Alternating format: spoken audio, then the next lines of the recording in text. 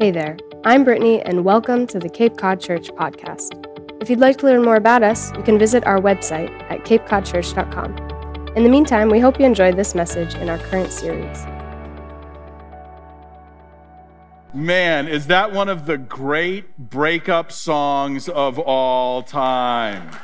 Man, I will survive. Man, these lyrics are just too good.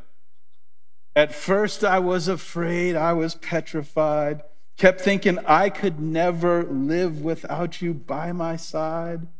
But then I spent so many nights thinking how you did me wrong, and I grew strong. I learned how to get along. Man, this is good.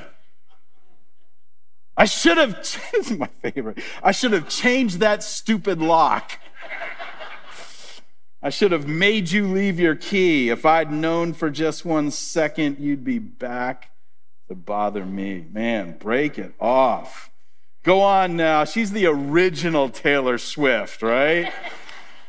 Go on now, walk out that door, just turn around now because you're not welcome anymore. Walk out that door, you're not welcome anymore. I will survive. I will survive. So, full disclosure, I picked this song this weekend. I get credit for this. True story. Alan and the team, they get together and they come up with songs around the themes and titles, and I was working on this and working on the message, and I sent him this song, and he says, "What in the world does that have to do with your passage this week?" I said, "Oh, wait and see." You see, we're turning the page to Philippians chapter 3.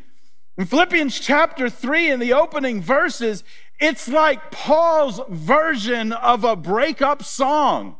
Paul's like, "Oh, no, you are not coming back here. Get out the door. I should have changed the lock. Give me back the key. You're not welcome here anymore." That's what Paul's doing. He knows. See, Paul wants you and I to enjoy this life beyond happiness, the joyfulness of the Christian life. But he knows that the journey to this life has competition. He knows that there's a temptation to go back to an old way, and he's not having it. So in chapter 3, he gives us a bit of a breakup song. Let me read it to you. Starting in verse 1, he says, "Whatever happens, my dear brothers and sisters, rejoice in the Lord." He says, "Man, I never get tired of telling you these things, and I do it to safeguard your faith." I'm trying to protect you. I want you to have the joyful Christian life that you were intended for. I don't want you to get trapped. And he knows, and he's about to get to the tension. And if you think I'm overstating it, watch what he says. Verse 2, he says, "Watch out for those dogs." What? Watch out for those dogs. He's talking about the old love, the old flame, the old way. He's like, don't go back there. Watch out for those dogs, those people who do evil. Now he gets specific, those mutilators who say you must be circumcised to be saved. Oh. He's talking about the Judaizers, the legalists, the ones who had said, no, you can follow Christ, but you have to do it by the Jewish rules. You need to add to that Jesus story human effort. You need to do all the works, all the stuff, starting with circumcision. But circumcision was just the most obvious form. There was a long line of rules and laws. And they were saying, if you want to follow God faithfully, fine, take Jesus, but you need to keep all of these rules too. And Paul says, oh, no. You walk right out that door. I broke up with you. You ain't coming back here. I should have taken your key. You don't bring that stuff back in here. And he gets personal. You dog. Now, I know that doesn't work like it used to, because like dogs, people love dogs more than their own children anymore. But it wasn't like that back then. He says, no, you are not made for that. Now watch this. He says, verse 3, he says, for we worship by the Spirit of God. For we who worship by the Spirit of God are the ones who are truly circumcised. We rely on what Jesus Christ has done for us. We put no confidence in human effort. None. No, this following Jesus, this faithfulness to God no longer involves your human effort. It's all about what Jesus Christ has done for us. Now, it's like Paul can hear the critics. Oh, don't listen to Paul. He's soft. He just can't keep the rules. He's trying to give you the easy way out. If he were as faithful and as diligent and as sincere as we are, then. And it's like he can hear that. And so he says in verse 4, it's like watch what he says. He says, though I could have confidence in my own effort. Oh, listen, critic, I hear you. You think, no. I could have confidence in my own. If anyone could, indeed, if others have reason for confidence in their own efforts, I have, those guys who are telling you that, I have even more. Let me tell you why. I was circumcised when I was 8 days old. I'm a pure-blooded citizen of Israel, and I'm a member of the tribe of Benjamin, a real Hebrew if there ever was one. Man, I'm the real deal. You want to talk about an MVP? I'm the MVP of human effort. I was a member of the Pharisees who demand the strictest obedience to the Jewish law. I was so zealous that I harshly persecuted the church. And as for righteousness, I obeyed the law without fault. These guys think they're the rule keepers. I was the MVP rule keeper. I was the rule keeper of the year. My parents had a little window sticker on their car said, my student, law keeper of the year. I'm the deal, man. And I'm here to tell you, it didn't work. Didn't work. Human effort? Doesn't work. Get on out that door. Give me the key. I'm all done with you. We do not live by human effort. You see, there is a strong attraction to an effort-based faith. We love stuff that rewards us for what we do and we love trophies and awards. We love applause and praise. We love being better than the person next to us at what we do. There's something about an effort-based faith that is attractive, and Paul knew it, and that's why he's cutting them off at the pass. No. We can do just fine without you. You see, if you're not careful, you can create a fake version of Christianity. That's what Paul's saying here. And that warning is as relevant for us today, 2,000 years later, as it was back then. Now, we're not wrapped up in the Jewish laws, but the attraction is the same. Human effort. And we can take our notions of human effort and reward and weave them into our following after Christ and miss the joyfulness that we were made for. See, Paul just wants you to understand that's not God's plan. God's plan was this: God would love you first, and he'd prove it through Jesus. And when you experience that, you would love him in return.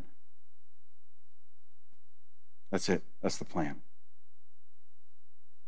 You say nothing else? Well, there was one more thing. Jesus said there's one more thing, and it's sort of like the first. When you experience God's love, you'll love him in return, and then it has this way of making you love other people. But yeah, that's it. You'll encounter God's love through the story of Jesus Christ, and when you experience it, it will turn your world upside down. And you'll want to follow him and give your life to him.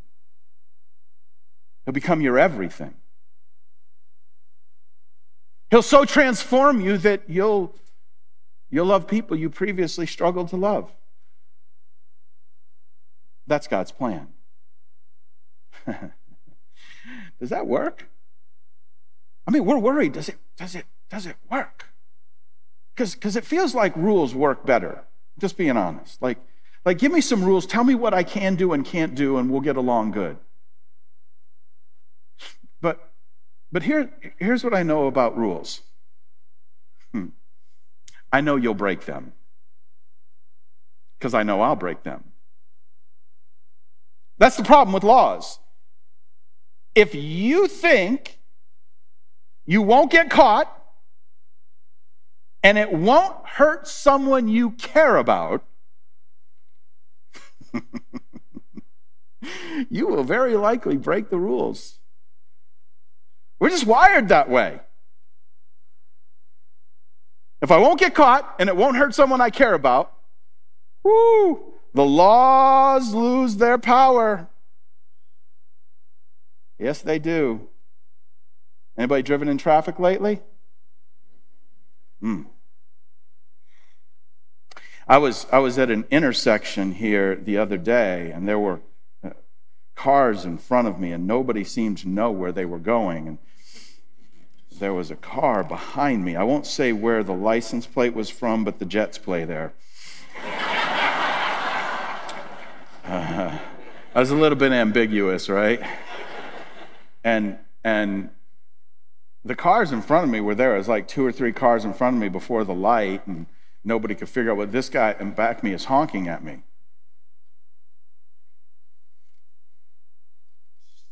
Oh, no, you didn't.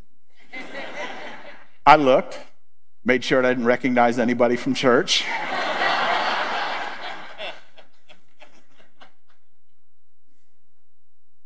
And then when the traffic was clear in front of me, I went very, very slowly.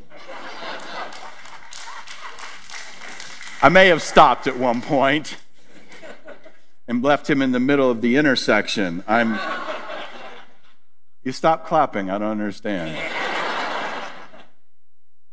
Man, we'll break the rules. I won't get caught. Doesn't hurt someone I care about, I will break the rules. You say, are rules not, are rules? No. Rules are useful. Laws are good. Laws are useful to us where love is absent. Let me just say that again. Rules are useful when love is absent. But love is, it's so powerful, it just transforms you. It makes you want to do stuff you never did before. Remember when you had your first child? There was no law you had to paint that room. No law you had to buy those outfits. There was no law that said you had to go to Disney. You're still paying that off. No law, you had to run up and down the sideline like a crazy person. But they were 4 and playing their first soccer game. And you were in love. And it just changed you. It just wrapped you up and changed you. Goodness. See, here's what Paul knew. Love is better at making us better. Experiencing the love of God through the person of Christ and falling in love with him and his way is better at making us better. So Paul wants to tell you how it's changed him. Philippians chapter 3, verse 7, he says, I once thought all these things were valuable. All the efforts, all the accolades, all the medals, all the applause, all the rule keeping. I once thought these things were valuable. But now, I consider them worthless because of what Christ has done. Well, it's not that the laws got it wrong. It's just that they had limited effect. They only worked when you weren't going to get caught. People you cared about. Yes, everything else is worthless when compared with the infinite value of knowing Christ Jesus, my Lord. For his sake, I have discarded everything else, counting it all as garbage so that I could gain Christ and become one with him. I no longer count on my own righteousness through obeying the law. Rather, I become righteous through faith in Christ. For God's way of making us right with himself depends on faith. One of Paul's great statements in the doctrine of justification by faith. He says, I'm all in. I'm just all in. I gave everything. I let go of the old life, the old way. I met Jesus, and everything else compared to him is like garbage. That's the language he uses here. Remember when you followed Christ? Maybe you came to Christ maybe a little bit later in life, and man, you just had this, you had this transformation. It's just, people were looking at you going, what in the world happened? Why won't you come with us? Why won't you do this? What happened to you? And your only answer was Jesus. Now listen, I know for some of you, you grew up in faith and you came to Christ at the ripe young age of 6 when you had a life of torrid sin and recklessness and you had ruined everything. It's like, man, I don't have a cool story, but your life has been a life of seasons of transformation as you've encountered Christ, and bit by bit, he's changed you and transformed you. And you can look at moments and seasons in your life where God changed who you were. Because this is what happens. When you encounter Christ, your life is transformed. The things you used to love to do, you don't love to do anymore. You encounter conviction in your soul that won't let you go. And the things you used to be just fine with, you're not fine with anymore, and you can't sleep well at night.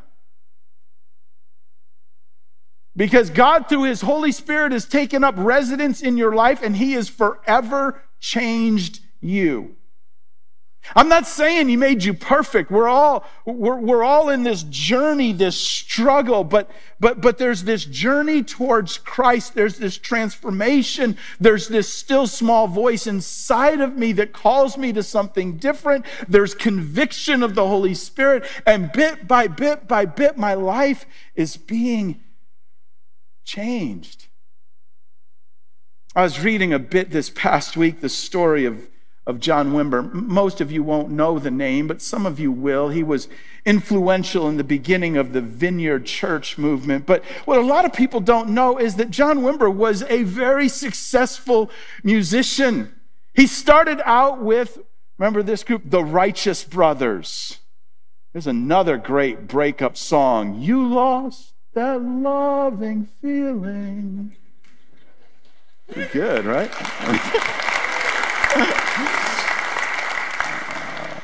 Don't let that go to my head. You'll lose all the good singers up here and be stuck with me. Wimber tells the story in his book, The Way In is the Way On. And he tells the story of how he came and he heard someone preaching about Christ, and it captivated his heart, and in that moment he gave his life to Christ, and it forever changed him. It changed him so much, in fact, that he went to the band where he was a singer and an instrument player, and he says, I'm out. Like, you're out. I'm done. And he left, picked up a secular job. They were like, dude, they came to him, they're like, what are you doing?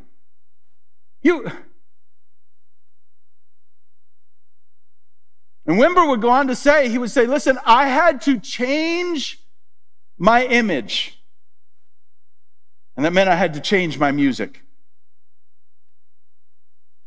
He literally tells the story of how he took all of his awards, all of the accolades, and he puts them in a box and he drives them to the dump.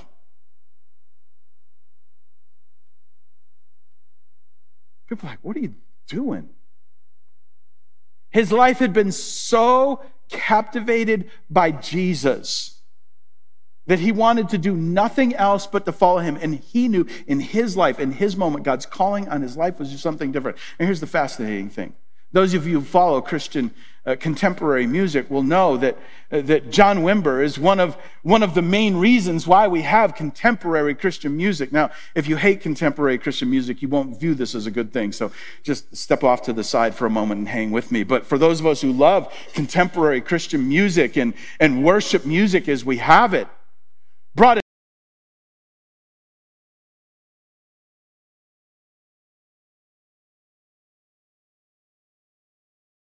the song. He was writing a new song. He had been so captivated by what Jesus Christ had done for him, his life was forever changed. Not because someone told him he had to do it, not because there was a rule or a law, because he encountered Jesus Christ. Here's something else that happens when you meet Jesus. You will discover a faith that endures through personal failure. I just wanted to add this before we finish, because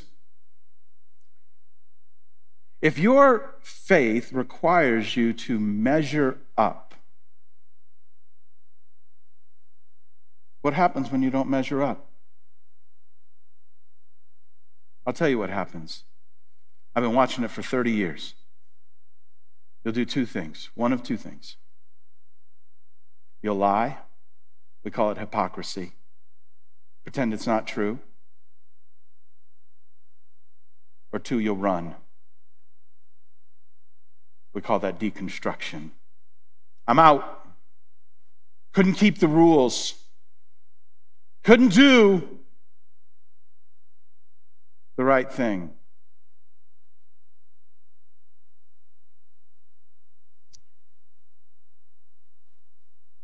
But when you encounter a God who loves you and who wants you to experience his love through the person of Jesus Christ and the story of his death and his burial and his resurrection for you,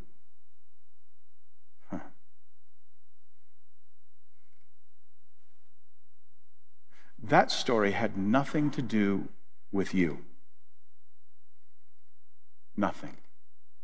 You didn't measure up. You didn't deserve it.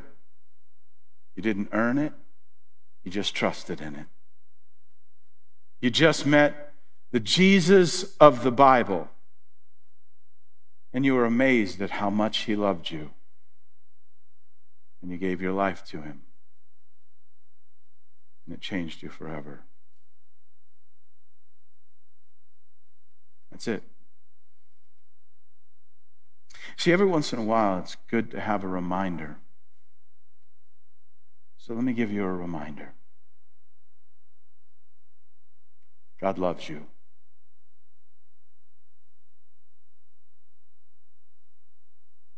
That's it. He loves you. He knows everything about you. Every secret, every struggle, every sin, every shameful moment. And he loves you. He just loves you. And literally, that changes everything. So maybe you're here and you've been on this journey of discovery, wondering where church and religion and faith fit into the story, wondering what you had to do. And maybe this seems almost too good to be true until you hear the words of Paul that you don't have to do anything but trust in him. This is why Paul, in his great high priestly prayer in Ephesians chapter 3, says this: may you experience the love of God. Though it is so great, you will never fully comprehend it, because then you will be filled with all of the power and love that comes from him. So if you're here and you're ready to take that step of faith towards Jesus Christ, embracing his gift of love for your life, I can't think of a better way to finish than to give you a chance to do that. Would you bow with me for a moment? Our heads are bowed and our eyes are closed, and we just... Man, life can get so hectic, distracted. Seems like we never have a moment just to reflect on what God might be doing. But maybe through all of this morning, you've heard a still, small voice of God speaking to you. In Revelation chapter 3, it likens it to God standing at the door and knocking. And maybe you're ready to say yes to him, to take that step of faith, to embrace his gift of forgiveness through Jesus Christ once and for all. Well, if that's you, then let me just lead you in a prayer. In a moment, in the quiet of the moment, you can pray it quietly to yourself. God will hear you. Let me just say this. There's no magic words. There's no repeating of words that will make something happen. It's the prayer of faith from your heart that God hears. If that's you, I invite you to pray something like this. Dear God, You know me. You know everything about me. Every secret, every sin, every struggle. And you love me. And Jesus proves it. Father, I believe that Jesus Christ died on the cross for me and rose again so that I could have new life. I accept your gift of forgiveness. I invite you into my life. Help me to live my life fully for you. I pray. In Jesus' name.